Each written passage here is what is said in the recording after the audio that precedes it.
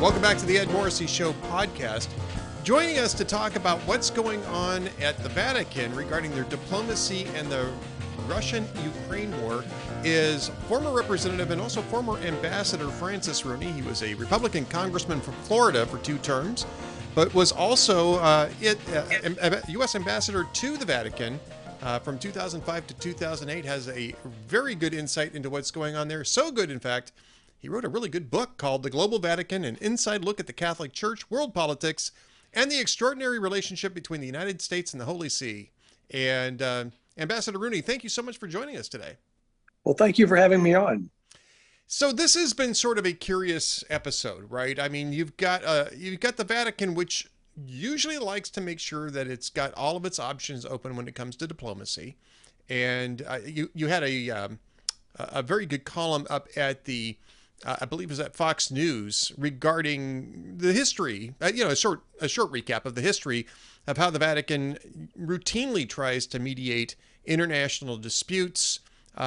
It's one of the few places in the world where there's completely open diplomacy that takes place. And so they have a lot of reach, a lot of influence. And yet, as you write, it seems like Pope Francis and the Vatican seem reluctant to leverage that in this conflict. And you sound like as though you're getting kind of frustrated by that. And I imagine you're not the only person who is.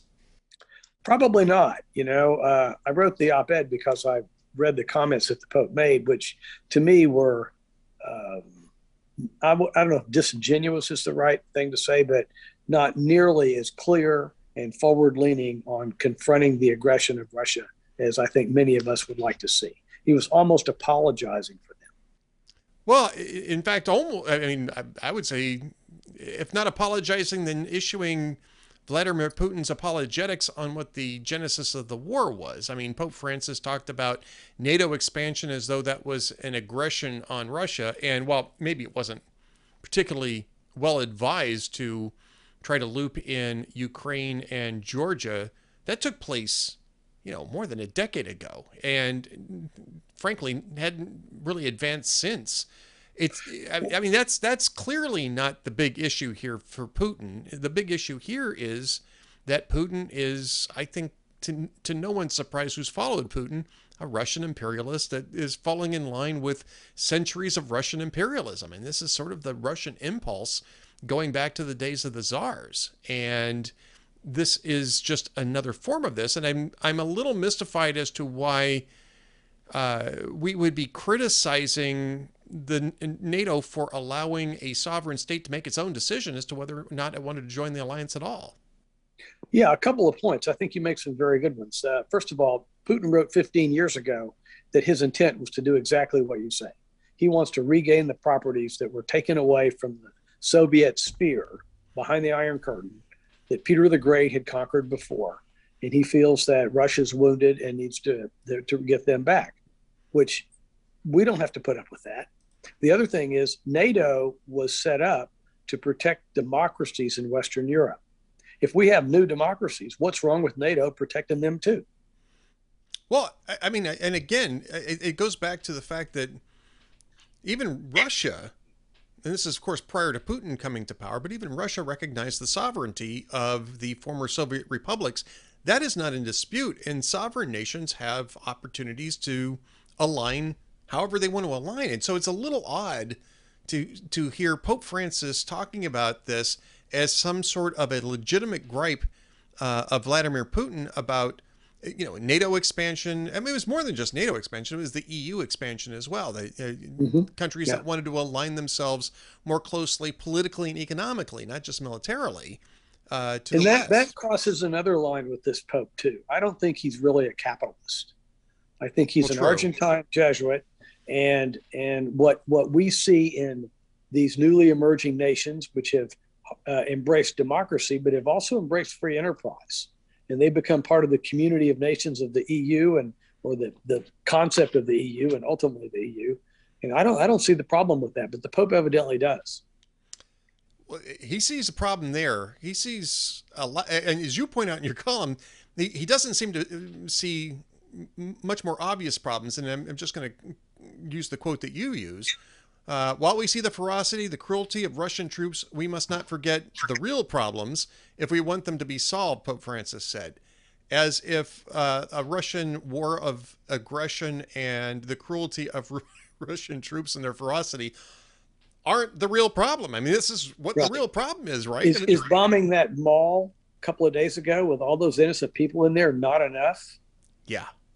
Yeah. I mean, it's a strange position to be in. And there's a couple of things I think that are going on here. One is that Pope Francis has for several years tried to pursue a rapprochement with the Russian Orthodox Church, which I think is ill-advised because I think there's better candidates in the Orthodox sphere with which to reach that sort of rapprochement. Couldn't agree more. The Russian Yeah. Orthodox Church is a tool of Putin. It's been a They tool are of a the tool of czars the too. Russian state. Yeah, they always have been. Right. If you want to talk to the Greeks or the Uniates or different Orthodox sects around the Eastern Europe, that's great. I agree with you 100%. So I think that there's a conflict of I don't say conflict of interest. That's not the right term, but I think that there is a misprioritization of interests here. I think the fact that I think it's not a very clear-eyed look at Patriarch Kirill as a genuinely ecclesial player in this. I think you're right. He's Putin's tool. He's a Putin toady, and he's proven himself that. I did think, though, that the Vatican was waking up to this because I think it was a couple of months ago that you started to hear officials at the Vatican start to specifically and explicitly criticize Kirill for some of the statements about that he was making in terms of the war and saying, a patriarch of a church really should be a man of peace, and this is not the message of Christ. And I was thinking that, okay, the Vatican's starting to signal that they're coming around on this thing and that they're going to eventually take up the Ukrainian cause. And yet it still hasn't happened that way. I'm surprised. No, he totally went back the other way. Right. Benedict wasn't fooled by those Russian Orthodoxes at all. And like you say, there were some good comments coming out of Pope Francis's administration, but now he's gone the other way. He's blaming us for infuriating and scaring Putin. Now that is ridiculous.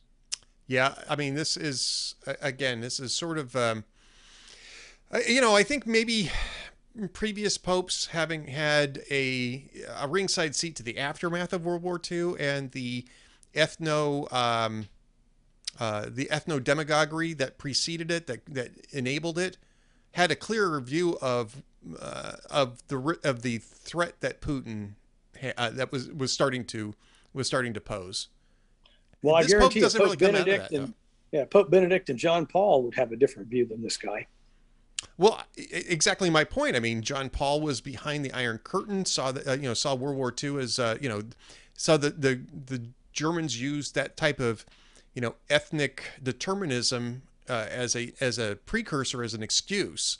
And of course, Benedict was in Germany and saw Germany do that, a little bit more closely, and understood what the implications of that were. Again, you've got the first South American Pope, Argentinian Pope Francis, who didn't grow up in that milieu, who didn't come of age in that milieu, and I'm not even sure he's really terribly aware of that milieu in Europe and what it means, what it's going to mean, for instance, not just in Ukraine, but what it's going to mean in Lithuania, Latvia, Estonia, and to a certain extent Finland, which is one of the reasons why Finland, of course, is now decided that they want to be part of NATO. Yeah. Sweden too. Sweden too, yes. Yeah. Well, I think the Pope's like you say, he's an Argentinian. I think he's got a lot of things in there relating to being a Western Hemisphere Hispanic vis-a-vis the United States, vis-a-vis the way the church is down there, with the whole liberation theology. There's a lot bundled up in him that probably doesn't support being as clear about an aggressor like Putin as we might like. So, Ambassador Rooney, what is it that you hope that the Vatican can do from this point forward? I mean, even apart from the rhetoric that's coming from Pope Francis, which I agree hasn't been helpful. What steps do they need to start taking? Some concrete steps, well, even if they want to play. Remember Benedict at Regensburg? Yes. I think we need that vis-a-vis Putin. I think someone should call him out, like the Pope, and say this butchery that you're perpetrating is not condonable at the least. You are a pariah in the civilized world, and we are more than glad to help mediate with you if you come up with a fair forum for mediation. But that doesn't exist right now as long as you're killing innocent victims. Do you suppose that a visit to Ukraine would matter? I mean, right now they're still trying to bomb Kyiv, right? So, I mean, it certainly would be risky. But this is a pope who's not been terribly concerned about taking those types of risks in the past. And frankly, and again, you've got a lot of Catholics in Ukraine. It's primarily an Orthodox country, but there's a lot of Catholics in Ukraine who might rally to the Pope in that instance. Well, and certainly but you got to worry about what would this guy say if he went there. Well, true, yeah. I mean, that's what his comments scared me. This Little Red Riding Hood business and all that. I couldn't believe he said all that stuff. Yeah. Maybe you should go over that really quickly for people who aren't immersed in this. Talk a little bit about the Little Red Riding Hood comment. He said a comment that like to be. If I remember correctly, getting down on Putin so severely, it's like Little Red Riding Hood and worrying about the big bad wolf. Well, he is the big bad wolf. Yeah. And what I said in my article is how much atrocity has to be perpetrated for the Pope to say, nope, enough of this.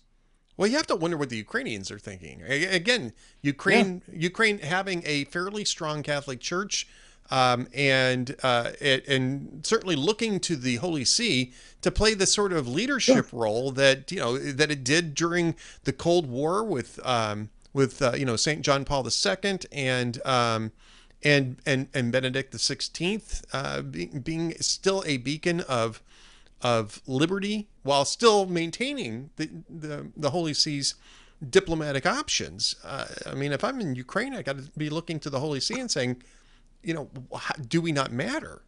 It's like the old Wendy's commercial. Where's the beef? I mean, I don't think we're going to have the same reaction that the Poles had when the Pope pounded his fist on the table and said to Jaruzelski, Poland is one big concentration camp. That's the kind of clear speaking we need from the Pope right now. It is. And, but beyond the Pope, let's just say, is there anything that the Vatican can be doing, should be doing, below the level of the Pope that might make a difference here? Because, obviously Vatican is a monarchy. It's run by the Pope, but there's plenty of other people there, and some of whom have a lot of influence. And are there people who could be using the diplomatic channels at the Vatican better than what they're doing right now, including the United States?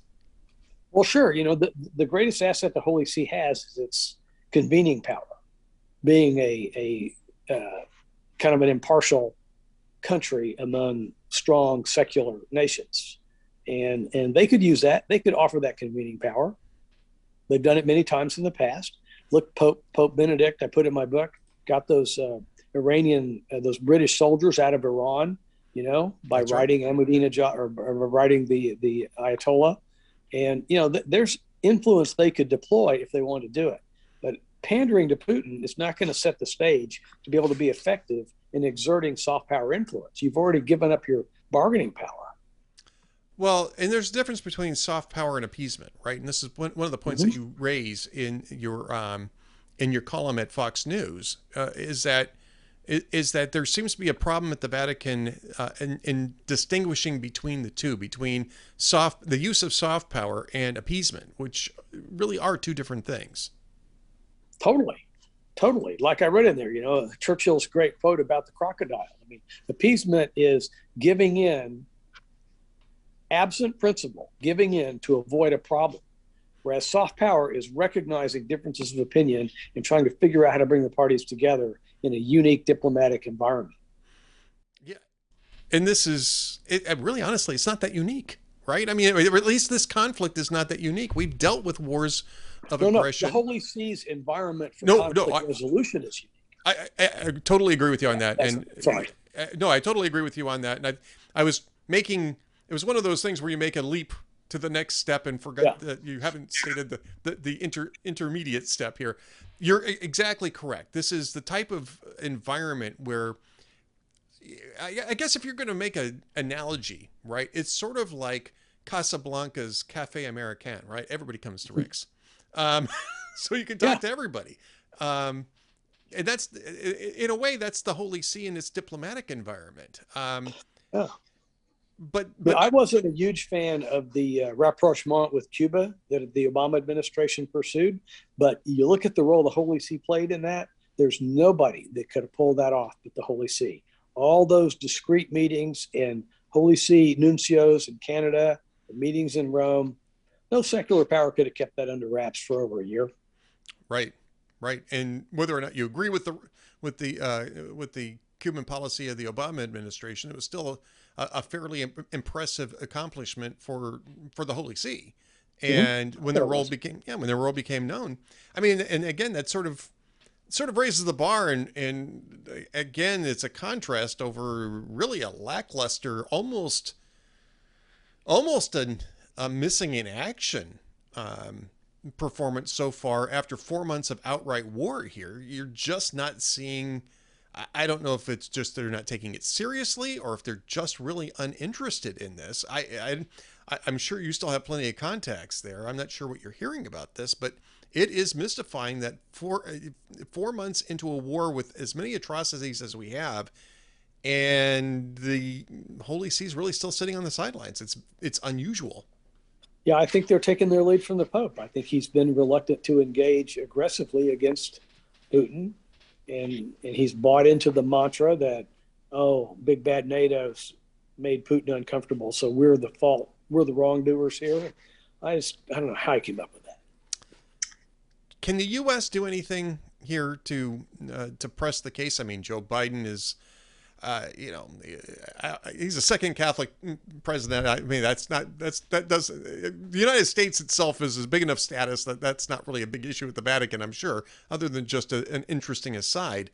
But clearly, I mean, I think that if you're looking at the cultural and political outlook at from Biden is probably at least aligned somewhat with Pope Francis. You'd think that there'd be something in terms of personal diplomacy coming directly from the Oval Office that might be able to move this. And I'm not sure I'm seeing a whole lot of effort in that regard. Biden's very focused on the EU, and I think he's, after a bad start, I think he's managed to play catch up pretty well. But I don't see anything going on between the U.S. and the I Holy think See. that if I were ambassador and President Bush, who I was working for, would let me, and this situation was present, I would have tried to have a diplomatic démarche against the Holy See for appeasing Putin. And I would call on them to try to use their power to convene something that only they can do better than the Ukraine-Russia talks, which were not going to go anywhere at all,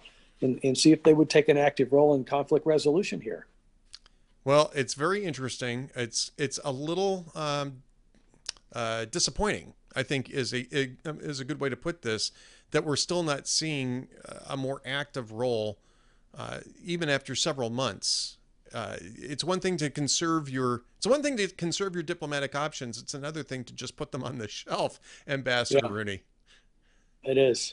Yeah, they're not using the tools that they have. And the words that they're saying are actually counterproductive. So, Ambassador Rooney, just to wrap things up here, what's coming up next for you? Got anything interesting coming up? Are you working on another book, maybe, or doing something else interesting in the realm of politics? Or are you just enjoying a well-earned and well-deserved retirement?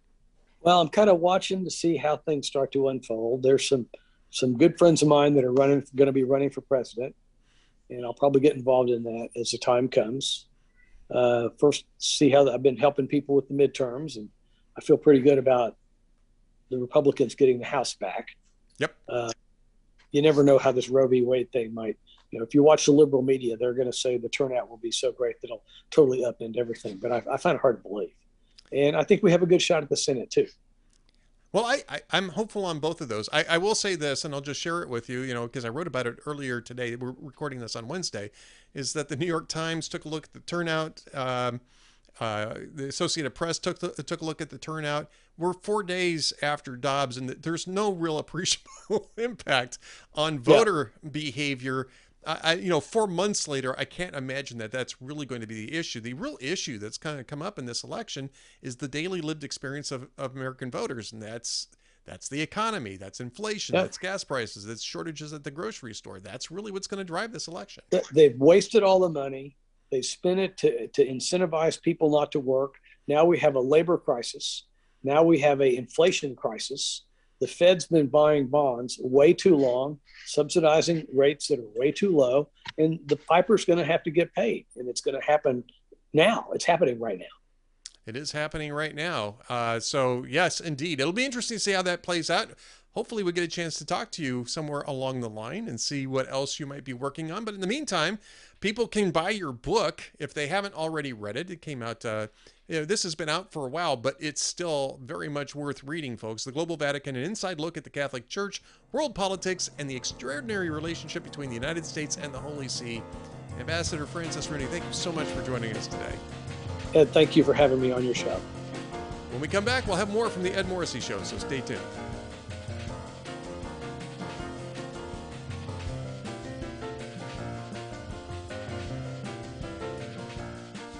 Welcome back to the Ed Morrissey Show podcast edition. As always on Thursdays, we go to one of my best friends in the business, Duane Patterson of the Hugh Hewitt Show, master of the Hughiverse, HUGHNIVERSE.com, the troll-free web surfing experience for Hugh Hewitt fans and listeners.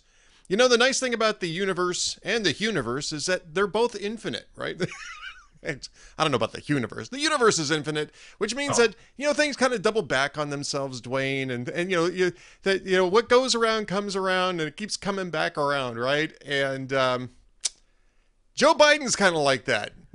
In the wake of the Dobbs decision, and this is just before we started recording this, Joe Biden's in Madrid, right?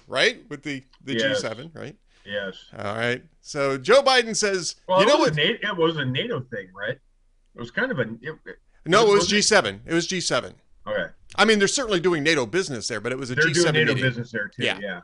And he had a chance to comment on what what can be done in the wake of the Dobbs decision and the overturning of Roe v. Wade.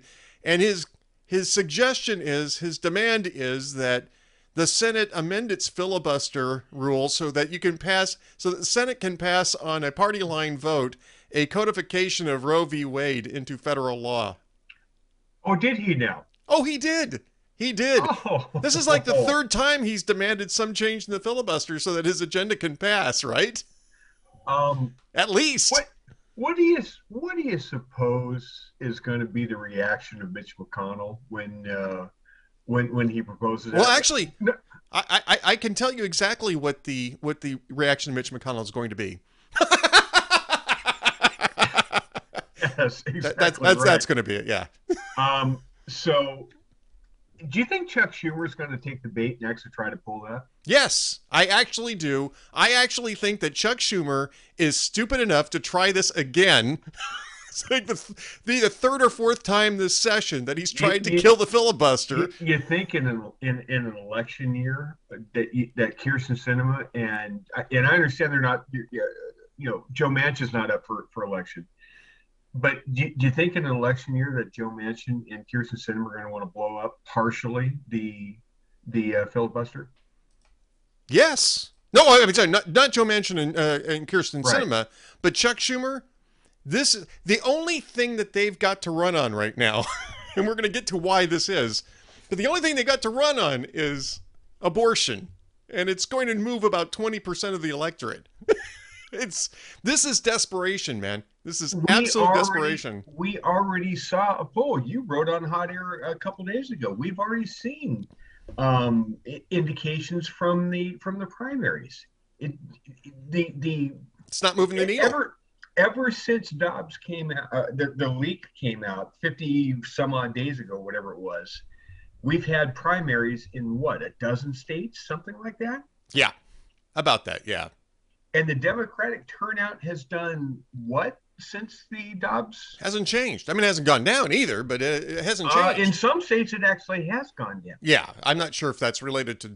Again, I don't even know if it has any relation to what happened in Dobbs. I doubt that it did.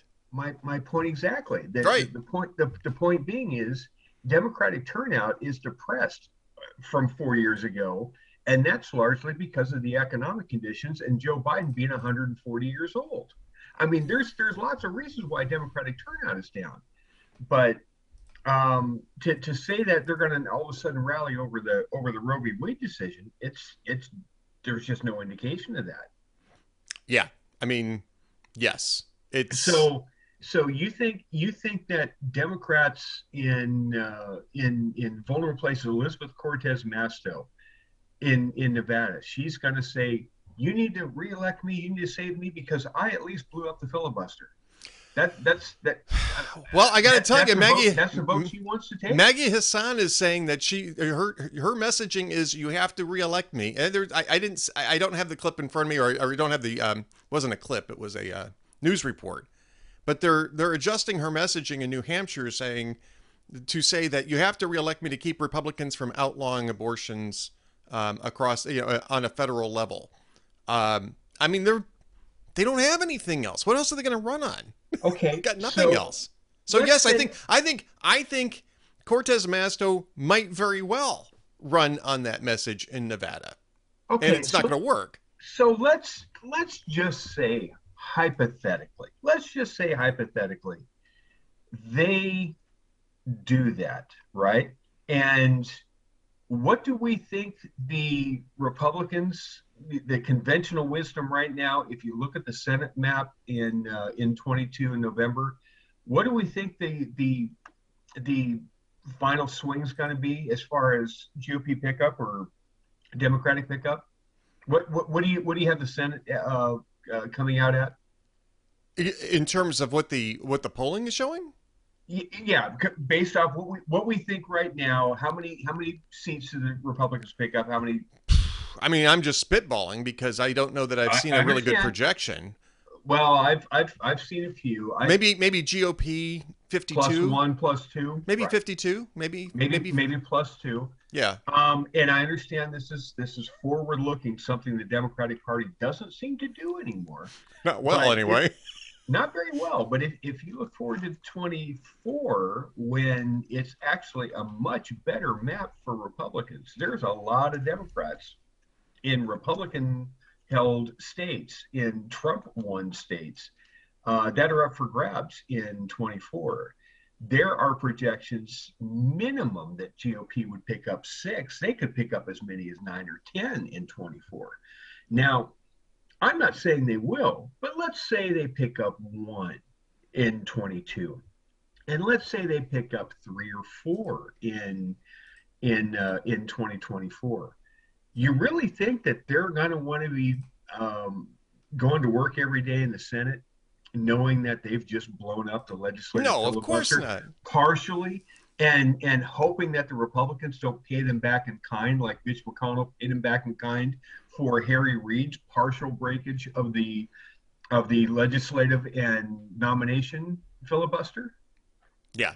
No, it's a non-starter. Manchin's not going to go along with it. And by the way, because there's at least 2 people on the Democratic side that know they're going to be in the minority very soon. Plus, there's a third who's not going to be there for that vote, which is, Senator Patrick Leahy, who we, send best wishes to. Broke his hip this morning or late last night and underwent surgery this morning as we're talking here. He was going to retire anyway. This was his last year in the Senate. He was going to retire at the end of the year. Vermont is holding an open seat election, which I don't think Republicans have too much of a chance of winning, but who knows in this cycle. I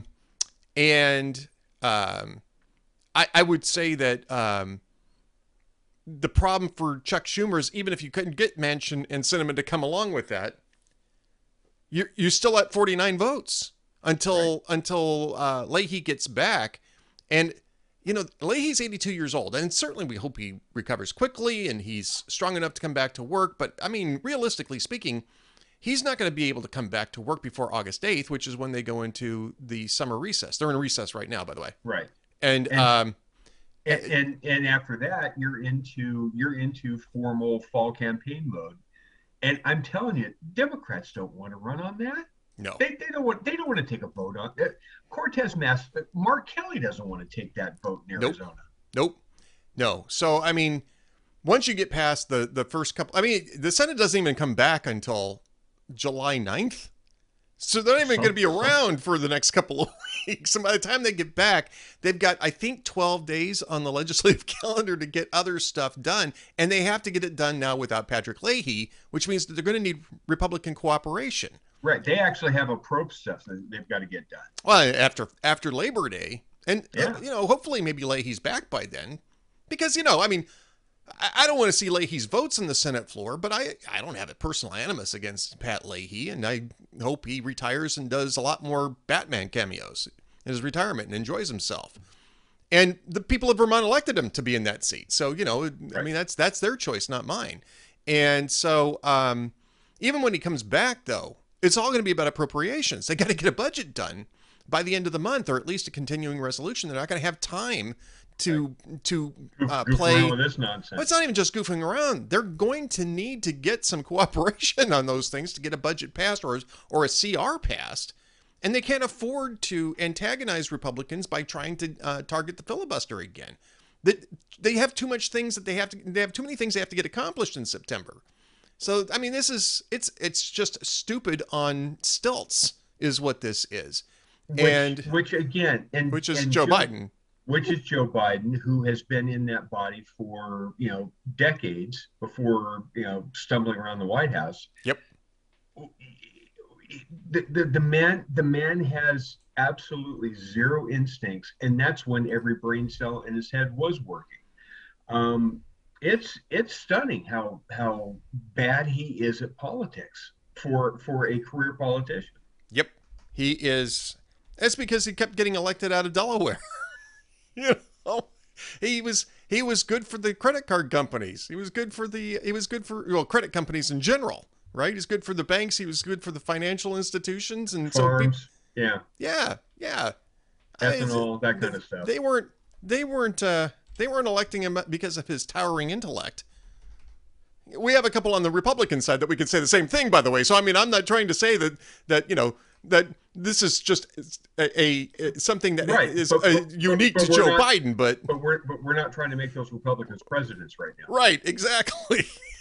I mean, this is just a bad idea, just a super bad idea, especially because this is not where people are focused. And to get to we can take a look at data on that came out just last night. You and I were talking last night while we were talking. The Associated Press published a new poll in partnership with NORC, right? AP NORC poll, yeah. AP NORC poll. And Joe Biden's, I just briefly mentioned it, Joe Biden's approval rating was 3960 in this.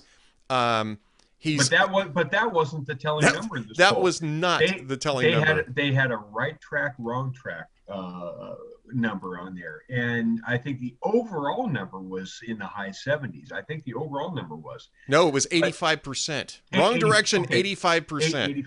I stand corrected. I gave him the benefit of the doubt. It was 85. Oh, yeah, don't do that. Amongst Democratic voters, the same Democratic voters that put Joe Biden into office a year and a half ago and were running away from Donald Trump. 78%, 79% of Democrats. I mean, just 78%. Basically 8 out of 10. I mean, if you do simple rounding, it's 8 out of 10 Democrats think that the country is going the wrong direction now. Now, who's in charge of the federal government right now? Well, not just Joe Biden, but Democrats in general, including Chuck Schumer and Nancy Pelosi. You see, that's what I thought. So yeah. If 8 out of 10 people think that Democrats running things is sending the country the wrong direction, Ed, that's death electorally. Yeah, I mean, if you're looking at this chart from, and I can't put it up here. I don't think I'll see if I can put it up here in just a second. But if you're looking at the chart that the Associated Press supplied with this poll, and you're trying to model an election turnout that is somehow going to rescue your party from doom. I mean, I think that it's almost hemlock time among Democratic strategists who have to be looking at this and saying, dear Lord, there is no hope whatsoever. So again, in the face of that, here, I'll see if I can put this up here. You won't be able to see it, Duane, but the people at home will be able to see this. This is the chart I'm talking about. And it says Democrats are increasingly negative about the direction of the country. Percent who say wrong direction. Now, the red line up here is, of course, Republicans, which has been started off at 79%. It's at 92% right now. Independents started off at 49%. This is over the entire course of Biden's presidency, starting in January 2021. Independents started off at 49%. They're at 85% now. But what's really interesting, and Duane, I know that you've seen the chart, so I can describe this to you, is what happens on the Democratic line. It was at 61% wrong direction in the beginning of the year, the beginning of this year, right?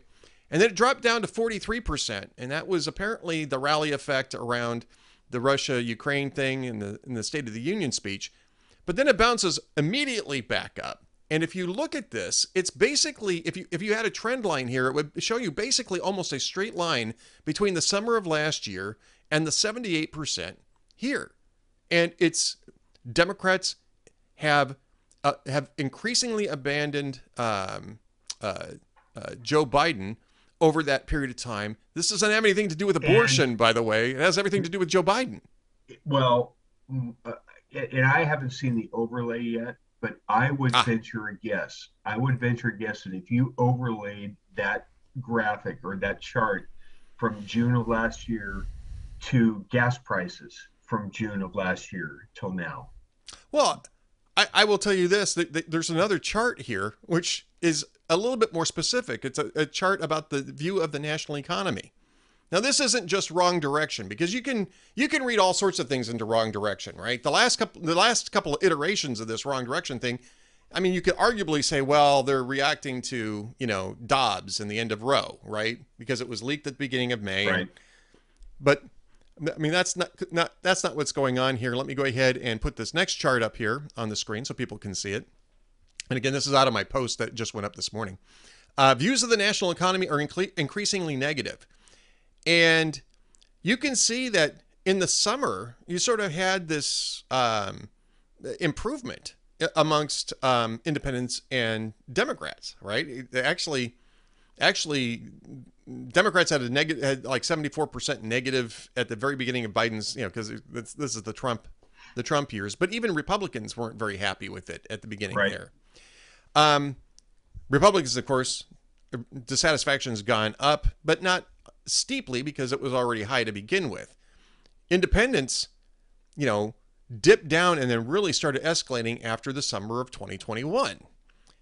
Democrats got down to 39% dissatisfied with the or saying that the economy was poor, now up to 67%. So it's almost doubled in that period of time since the summer, and it's really shot up. You don't even see the trough in March, right? So what has changed in the last 12 months since July of 21 to June of 22? Well, food is more expensive. You can't find baby formula. Gas prices have basically doubled in the last year, or close to it, doubling it in some parts of the country. Crime is off the charts. There's homeless problems in urban cities everywhere. It's just not working. The liberal utopia that they thought they put in is not working. It's just not happening. Right. When Democrats see gas, that's the dirty little secret here. For all the environmentalist stuff and all the climate change stuff and how Democrats have owned that issue. When you actually look at voting Democrats and they see what the policy actually manifests itself in terms of what they're paying at the pump and shortages and everything else, they don't like it much. And when they don't like it much and they see everybody else around them is not liking it much, they turn just as sour on Joe Biden as everybody else does. In fact, according to that chart, it's even a steeper climb. It's pretty phenomenal. But again, if you were to overlay the jump in prices of gas to the disapproval number or the wrong track number, those lines are going to be fairly parallel, I would think. I would think so too, Duane. And again, if you take a look at you can. I've drilled down a little bit farther into the issue ratings, which aren't really a surprise here. This pretty much lines up with their issue ratings. But I think it's interesting to find out where Democrats actually fall in this, because the Associated Press actually broke this out. They didn't supply the crosstabs, but they gave a graphic that broke this out. On the economy, Dems support Joe Biden 54-43. Now, it's a majority of Democrats that are still supporting Biden on the economy, but 43% disapprove of his economic policies. By the way, among independents, take a guess what it is among independents. What his economic approval rating is among independents? 9. You're close. It's 1484. Okay, 1484 among non-affiliated voters. It's 1484. I was thinking it was getting close to single digits. Well, it is. You're right. It's getting close to single digits. I mean, when you look at numbers like in the independents, all the independent things here, on the pandemic, it's 3860. On gun policy, it's 2771, and that could cut either way, right? Because basically he's been impotent on gun policy, thankfully so far. But the economy doesn't cut either way, right? This is pure Biden Democrats. But you take it back to our opening question, which is, so Democrats are really they're gonna say, yeah, now's the time. We'll just partially blow up the legislative filibuster. That's what we'll do. When they know they're going to be in the minority for at least the next 6 years, 22 to 24 into 26, before they even have a chance to start to chip away at it again. They're really going to want the Republicans to have a simple majority to be able to do whatever they want legislatively, because as much as Mitch McConnell has said he does not want to do that, and nor will he do that preemptively, if the Democrats partially break it first, you better believe there's going to be a response in kind. Yes. That filibuster idea is idiotic. It's just simply idiotic. It's it's misdirection. Again, yeah, are people concerned about the end of Roe? Yeah, absolutely. I think so. I don't think that's it's way down on the list. Way down the list. If the economy was going well and gas prices were low and supply chain issues had been resolved, this might be actually a fairly big deal. Electorally speaking. But then again, if all those things were true, Democrats wouldn't have to worry about running on the is true. If all those things were fixed, do you think Democrats would run on abortion hysteria, or do you think they'd be running on the economy and gas prices? we have seen columns out of the right on National Review and out of the left. I can't remember which outlet it was, whether it was BuzzFeed or The Nation or one of these types of lefty online sites, that the column writer on both ends of the political spectrum were saying, where's the Democratic reaction to all this? How come everybody's been known for the last 50 days that this Roe decision was going to come down the way it did, that the draft got leaked out and the final copy was close enough to it. We knew what the outcome was going to be.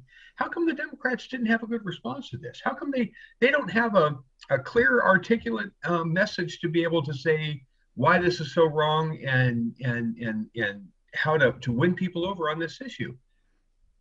There's nothing to fight on this. If you look at the protesters, where are all the protesters on this? They were out on Friday. They had the. Well, they're protesters. You're still seeing protesters. They had them in Dallas. Not to any in the last couple of days. It's the usual suspects, right? I mean, you don't see a mass uprising.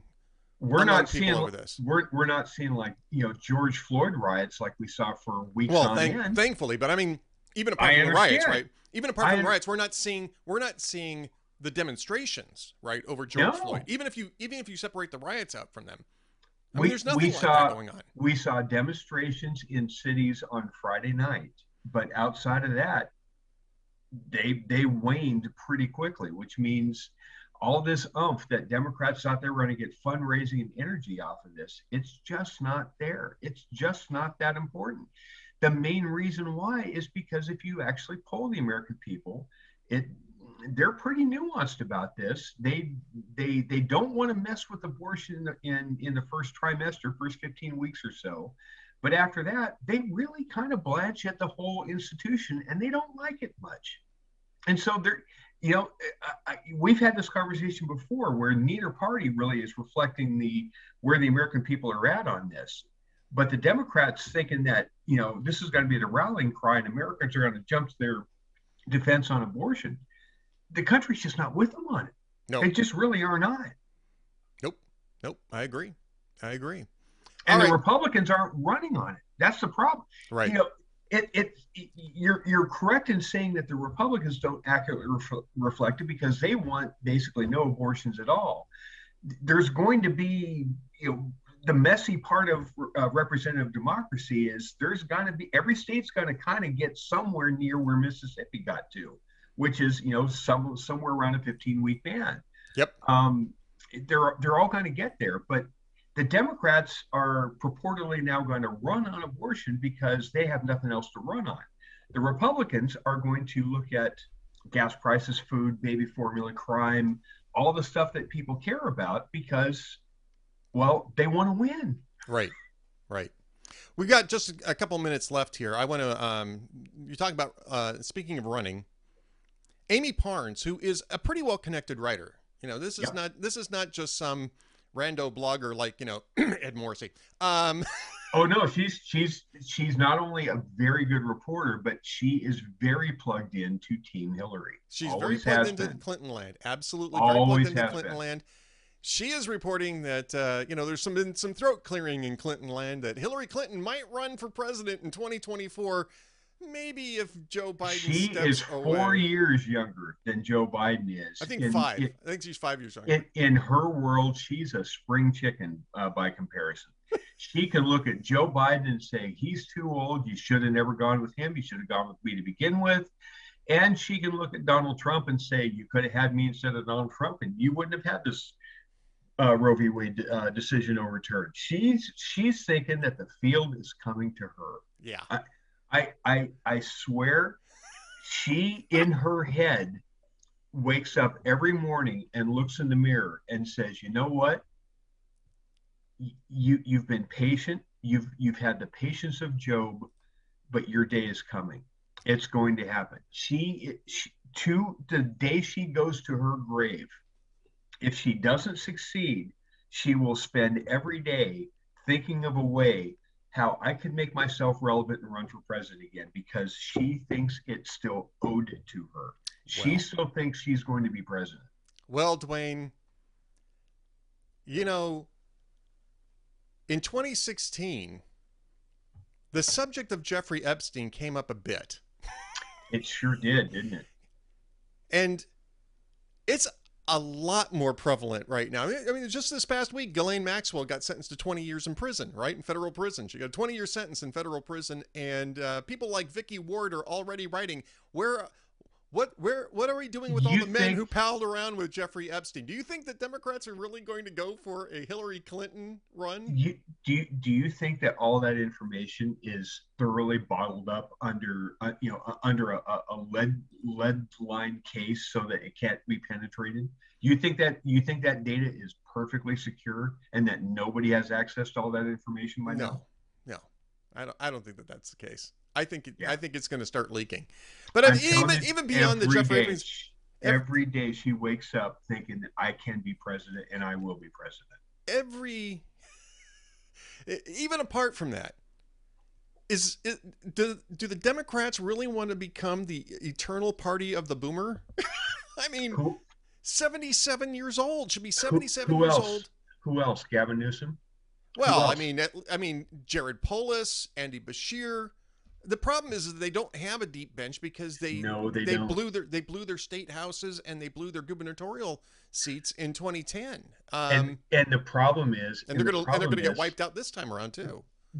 What bench they think their minor league program that they think they've developed over the last 4 or 5 years, that's going to get shellacked in congressional and state house races this term and next term because the economy is so bad.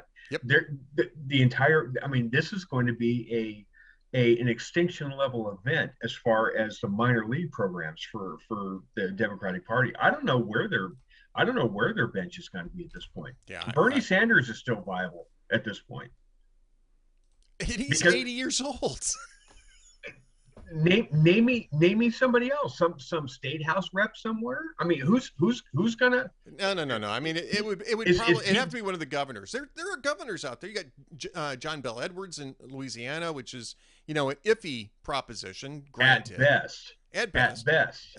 But still, at least an option. And you've got. I'm not even sure Andy Beshear in Kentucky, if he were to get the nomination, I'm not sure he even carries Kentucky in the general. Yeah, Polis would carry Colorado, right? But Democrats are going to win that state anyway. Where else what other state is he going to draw? Oh, I think that Polis would be. I think Polis would actually be a draw. Polis is a pretty smart guy. First off, he's pretty wealthy, so he's got his own money. He's got his own money, but the whole "smoke him if you got him" message is gonna win over the South. Where? I think you're underestimating how popular that might end up being. I don't think he could compete against Ron DeSantis, right? I think DeSantis would beat him all sorts of. But I think ways. He'd be the most credible guy that they could run against him. He's a purple to blue state governor who's worked with Republicans. He's got the gubernatorial experience now. He's got private sector experience.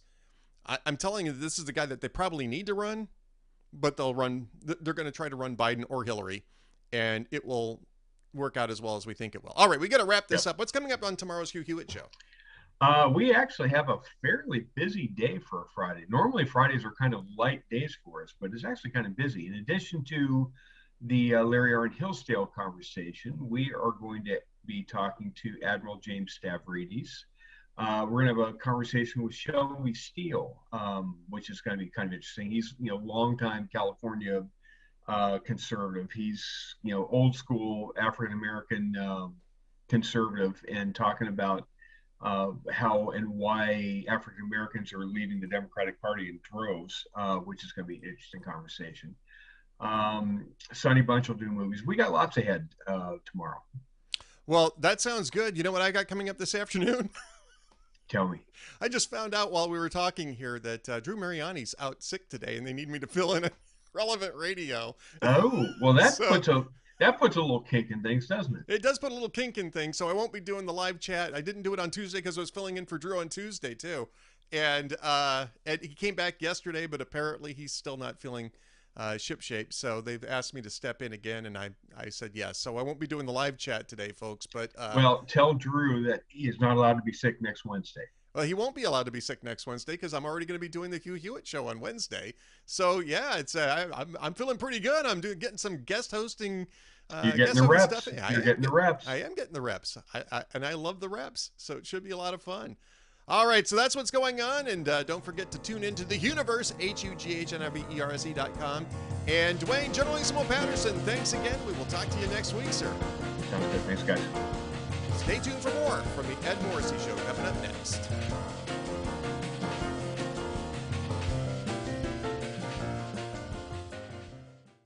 This is Ed Morrissey of HotAir.com for Town Hall.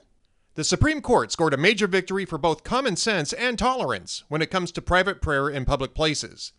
Writing for a 6-3 majority, Neil Gorsuch wrote that a high school football coach's prayer on the field after a game did not amount to an endorsement of religion by the school district, reversing his termination and lower court rulings.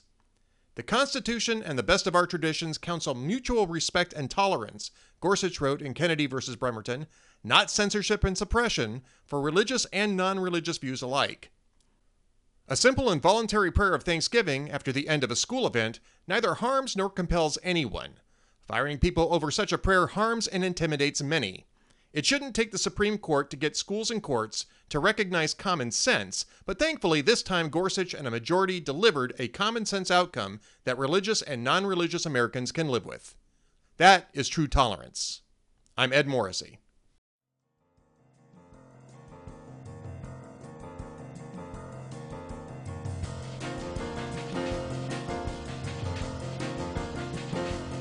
Welcome back to the Ed Morrissey Show. Joining us, my old friend Marcel Guarnizo, Father Marcel Guarnizo, who is a longtime friend, a longtime guest here of the Ed Morrissey Show in one form or another. And man, we've chatted around the world, Father Marcel. Yes, thank you, Ed, for having me. It's a pleasure to be here. Now, it's interesting because we're going to have a debate here about the Dobbs decision, and it's sort of a counterintuitive debate. I'm actually delighted with this. I actually think that I don't have too many problems with the internal construction of the Dobbs decision. And I think at least I know that you're fine with the outcome, but you're not happy with the decision itself. Tell us a little bit about where you think that there are shortcomings in the Dobbs decision. Should I start with saying some of the things that I think were positive about the decision? Absolutely. Okay, Whatever you want to start with.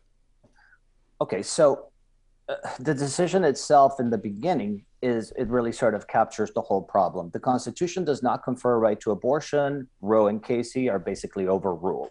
Okay, check. That's good. Amazing that it took 50 years to see that the Constitution doesn't confer a right to abortion and 60 million babies dead for the court to wise up to this fact. Okay. I think that is fundamental in some senses because it recovers one of the founding document of the United States, and it purges it from kind of the egregious false interpretation that it conferred the right for women to kill their babies. So that's a very good thing. You need your founding documents to be sound. So it's good to recover that. I think it's also helpful in another regard because it cleanses and restores legitimacy to the Supreme Court. Right now, that was really clearly a delegitimizing factor of the Supreme Court to say that because of their decision, mothers were entitled to kill babies in America. So it's good to cleanse that because it dissipates the doubt about the legitimacy of the court. I think that's also helpful. I think the third reason that it's helpful is that it's possible for some states now to enforce laws to protect the life of the undelivered babies in the womb. So that's possible. That's good. And finally, it probably creates some cultural impetus, not only nationally, but internationally, for further laws to be created to protect the unborn. Obviously, it's creating an impetus as maybe from the pro-life point of view, a secondary effect, right? Which is the other side is also now seeking to create laws to secure abortion, right? In constitutions, et cetera, et cetera, et cetera. So I think it did that, and I think that's very important. From a legal and historical perspective, I think they made a good analysis to debunk the improper understanding of stare decisis that the court was maintaining, that this is not proper understanding of stare decisis from a historical point of view. And it also showed that historically there were protections for the unborn, that abortion was criminalized in most states in the United States before Roe v. Wade, et cetera, et cetera. I think this is all very good. And without doubt, the grassroots efforts of millions who've been praying and working for this, and I would say in particular, the people who are in front of those abortion clinics trying to help mothers, find a better course of action has been, it's good that this has happened. As well as those investigations, undercover investigations, which were really kind of a tipping point in the public square to show the horrors of the abortion industry. Right. Yes. Good point. So I say all of that, people who've gone to jail in peaceful civil disobedience, all these sacrifices merited rescuing the founding document of the United States. Having said all of that, the reasoning in this problem seems to me to have been absolutely incorrect. And you saw this actually in the congratulatory expressions that some pro-lifers and others, even in the church, had regarding the problem. I will use a couple of bishops to show the problem because to see what the Protestant position is impossible because they're all over the map. So let me just stick with somebody who actually has a position that is consistent all the time, namely the Catholic Church. Cardinal Joseph Tobin of Newark proclaimed that the United States Supreme Court, this is his statement after the decision, ruling on Dobbs versus Jackson's Women's Health Organization to overturn the 1973 decision that legalized abortion nationwide, recognizes that even the most helpless and dependent human beings have a right to life and possess inherent dignity and worth. This is coupled, let's say, with Archbishop Nelson Paris of Philadelphia, who said, "I am grateful to the justices for their opinion, which confirms the deep value inherent to every human life," right? Right. Okay. I'd like to just start by saying that did not happen in Dobbs. That is a false premise. They did not read the opinion, and many of these people went to their Twitter feeds or whatever they are immediately with having read it, because I read the opinion and it was over 80 pages and 200 pages of material. They didn't read it. No, I think I think I know where you're going with this, which is that they actually didn't uphold the right to life. What they did was they just vacated Roe. They didn't actually take a position as to whether or not there's a constitutional protection for unborn children in the womb with a right to life. And you're right, they didn't do that. That's nowhere to be found in Dobbs. It's not even sort of, they left it up for debate. They clearly stated, this is the Dobbs decision, our opinion is not based on any view about if and when prenatal life is entitled to any of the rights enjoyed after birth. Explicitly in the decision, they're denying exactly what these bishops and so many pro-lifers are celebrating. This is not because we've recognized the ontological status of the unborn or that they have a right to life or equal protections under the 14th Amendment. They did not vindicate the right to life. So that I would just correct. That is not what happened, right? Right. That would be the first correction. So the decision was not based on an issue of justice owed to the child in the womb or as a subject to the right to life. Okay, so this is false.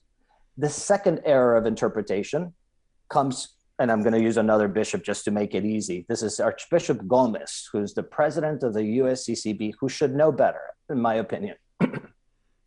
So in his sort of press statement regarding the decision, he wrote, "For nearly 50 years, America has enforced an unjust law that has permitted some to decide whether others can live or die. This policy has resulted in the deaths of tens of millions of preborn children." And then it goes on to say, "This truth was grievously denied by the US Supreme Court, namely that no one has a right to decide who lives and who dies.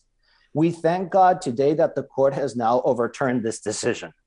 Okay, this also did not happen. No, yeah, you're right. You're right. This is absolutely not the case. In fact, the whole Dobbs decision, from a foundational point of view, is sustained on the fact that somebody has the right to decide who lives and who dies.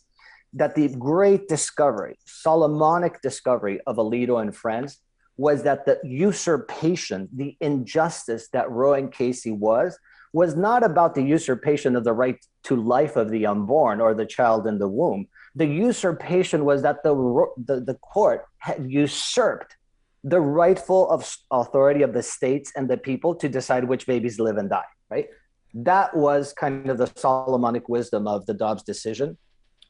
And they wrote about it quite openly, right? But the people of the various states, this is the decision, may evaluate those interests differently, talking about whether the child should live or not, or abortion or no abortion. In some states, voters may believe that the abortion right should be even more extensive than the right that Roe and Casey recognized. Voters in other states may wish to impose tight restrictions based on their belief that abortion destroys an unborn human being. Right? They over and over and over said that the court finds that it is the rightful possessor of the authority to decide the question on who lives and who dies, that is to be located in the states and potentially with the people.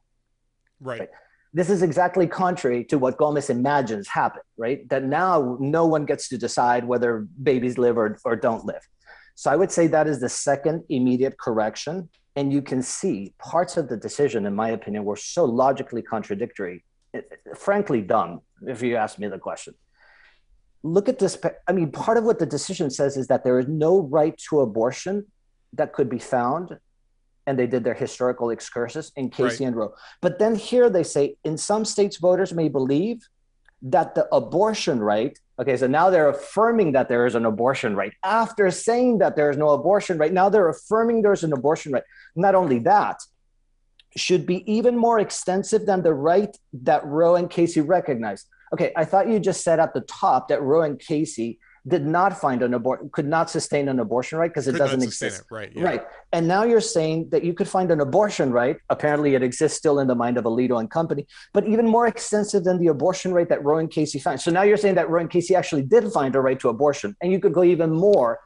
Well, I'd say that they claim to have found, right? I kind of, when I read that too, I mean, I was thinking, I thought the reference was that the Roe court and the Casey court claimed to have, well, actually really only the Roe court, because even the Casey court didn't actually have a logical explanation of what the right was, but they claim to have found, and maybe he's using shorthand on that in that instance, but I don't think so. I think that this is just sloppy, because he is literally saying that the voters may believe that the right to abortion. What abortion are you possibly talking about? Now you're inventing the right after saying there is no right in the Constitution. Yeah, that's poor work, because voters don't create rights. They create statutes, they create legalities, they create illegalities. They don't create rights. Rights are founded in the Constitution, and state constitutions for that matter too. And they're holding that it would be unproblematic that states would have a right even more extensive than the right that Roe and Casey recognized. So now you're contradicting yourself again, recognizing that Roe and Casey had a right. I mean, horrible, horrible, horrible. So I think at the beginning of the decision, the Constitution does not confer a right to abortion. They had like a moment there, right? You had two options at this point. One option was, okay, now you're going to go vindicate the right to life of the unborn, and then you go on to state under possibly the 14th Amendment. Other possibilities would be the 13th Amendment, or just simply from the Constitution as a whole, etc. So you didn't go for that option. You didn't vindicate the right to life. But then you had another possibility, was to declare that abortion is unconstitutional, meaning that abortion, and I think this is a huge problem in our society and in the pro-life movement, because we've talked about abortion, we've forgotten what an abortion is. That is to say, abortion is only a type of homicide, right? So you could have fratricide that is killing your father, or you could have fratricide killing your brother, or matricide killing your mother. Abortion is the homicide of the baby in the womb. But it goes under the category of homicide. But because we constantly talk about abortion, it looks like it's a sui generis kind of act that we have to like figure out all special circumstances for it, when it is not. It's a sanitizing term is what you're talking about. It distracts from the reality. It distracts from the reality, but it's a very significant thing from a legal point of view. Absolutely, yeah. Because if it is homicide, you don't need to go on codifying and creating new laws. It simply goes under the penal statute, the penal code of your state, that this is one type of homicide, which is already forbidden in the United States and also forbidden in federal law by the U.S. Code of Laws. Right? You just go to the U.S. Code of Laws, Chapter 51, and you see all the sections on homicide, manslaughter, first degree, second degree. If people would stop talking about abortion and start talking about homicide of the baby in the womb, now we're in the proper mental category. This is not some special mysterious case that nobody even knows what to do. This is homicide. Yeah, I so mean, you can't legalize homicide. You can even call it feticide, right? I mean, you could, if you wanted to have a specific term for it, that better reflected what the act actually was.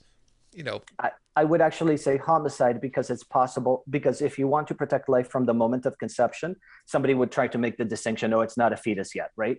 Okay, I would say homicide is, the definition of it properly would be when somebody kills or, commits murder or kills a human being. What is a human being? It's an individual member of the human species. So the second we recognize an individual member of the human species, conception, we know this scientifically, you have a human being, end of story. That's what it means to be a single member of the human species, that you're a man or you're a human being, and that's it. And homicide means to kill a human being.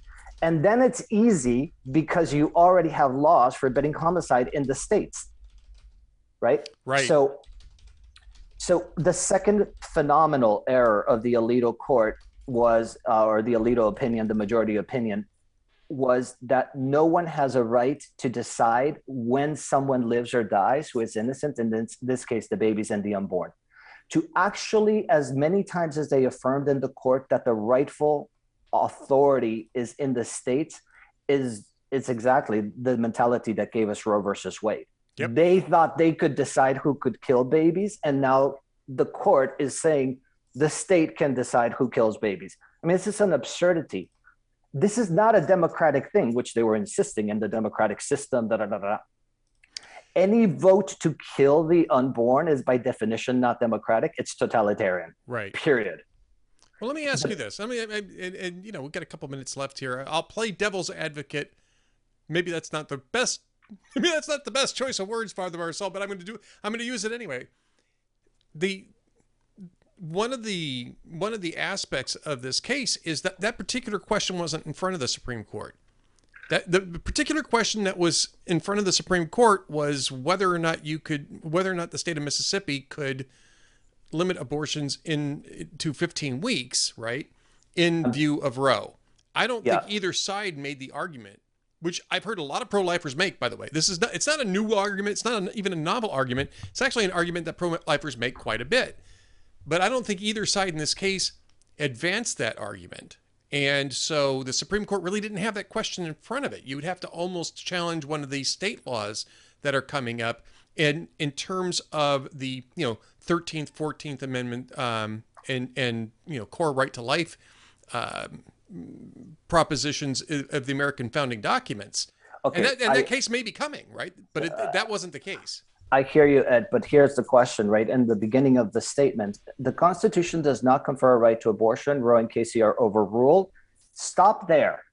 If you're going to say that this was not part of the case, okay, then stop there, right? Don't go on to teach, which he thinks was a great syllogism. Therefore, right, the proper authority goes back to the state. He actually, I mean, it was breathtaking. Like the presumptionness of this decision was for me like astonishing, right? Because he makes these bad syllogisms and contradictions and says that it is time that we now listen to the Constitution. The states are the ones who are supposed to make the decision. You could have stopped to hold your argument at saying that the Constitution does not confer the right to abortion. Roe and Casey overruled. Stop.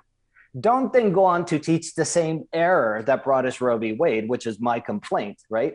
If you're not going to vindicate the right, if you're not going to say things that are correct, don't go on to say that the Constitution teaches that the state may decide when to kill human beings and allow homicide. Don't go on to say, as he said, or as the majority opinion said, it's unequivocally the case that the Constitution allows for states to do this. Right. Don't go on to say that it's no problem that states expand the right to abortion, which you just said there doesn't exist. So they could have stopped. It's the teaching moment that they went further to say absolutely illogical, immoral, legally unsustainable things, right? They said that there's no legal tradition in history to find in the Constitution a right to abortion. Okay, but now you're saying that the state could find in their own constitutions a legal historical tradition to sustain abortion because you're okay with the state finding this, inventing this new right. This just makes no logical sense. Everything after that first sentence of bringing down Roe is just completely irrational as far as I'm concerned and just full of contradictions. I mean, all right. So yeah. Father Marcel, I mean, it's certainly not perfect, right? But it is a major advance along those lines, and hopefully a follow-up case may address some of those issues. I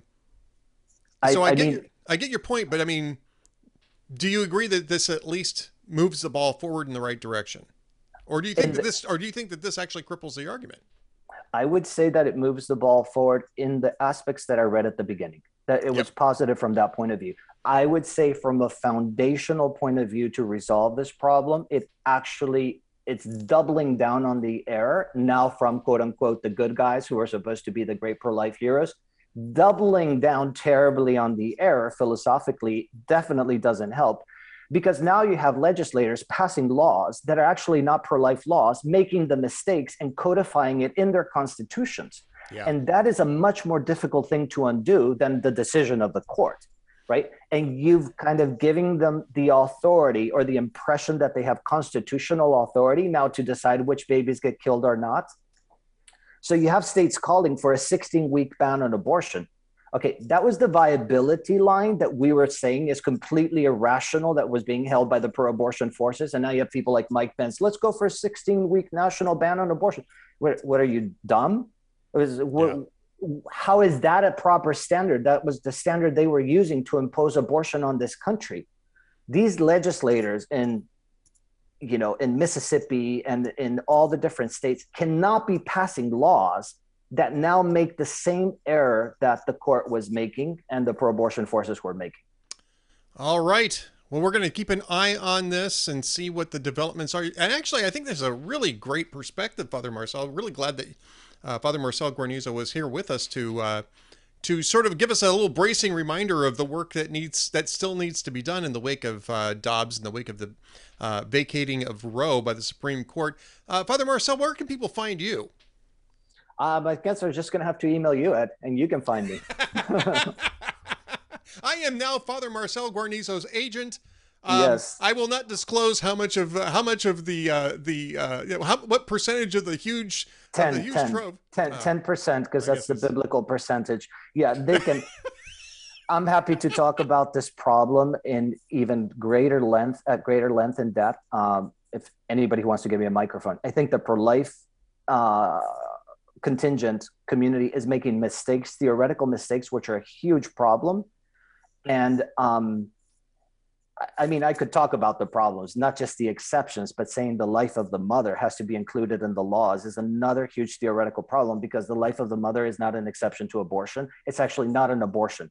If you legislate in codified erroneous laws, this is a problem, because we can't ban those procedures that are legally possible and morally licit. But you now threw it in as if it were an abortion. What are these people thinking? Yep. 48 years, and you still don't understand the basic foundational premises of the pro-life movement. Unbelievable. Well, we're going to continue talking about this. We'll get Father Marcel back again too, as things develop, and they're going to be developing very quickly over the next few months and years. So, Father Marcel, thank you so much for being with us. Thank you, Ed. Always good to see you. Take care, buddy. Okay, bye. Stand by for more from the Ed Morrissey Show coming up next.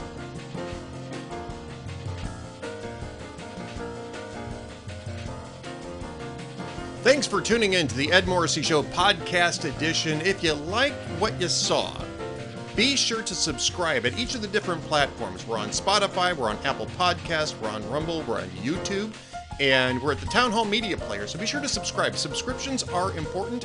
Really do appreciate that. It's free. Be sure to like the video if you like that as well. We want to get the word out as much as we possibly can.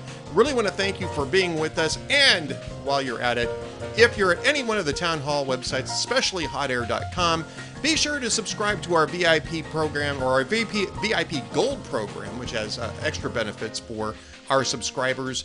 That is a paid subscription service, but that money goes to fund important initiatives such as Julio Rosas's on-the-road journalism, first-person journalism, journalism you can trust from the border, from the unrest in cities, and all other sorts of things. We do all sorts of fun things with our VIP Gold subscription members, including our VIP Gold chat that I do with Cam Edwards on Wednesday afternoons. Cam Edwards from BearingArms.com. Each of our sites have their own live chat editions and their own streaming shows for VIP Gold members. So be sure to subscribe to the Hot Air VIP Gold, which goes across the entire Town Hall media spectrum, and especially to the Ed Morrissey Show podcasts. We really appreciate it. Thank you for watching.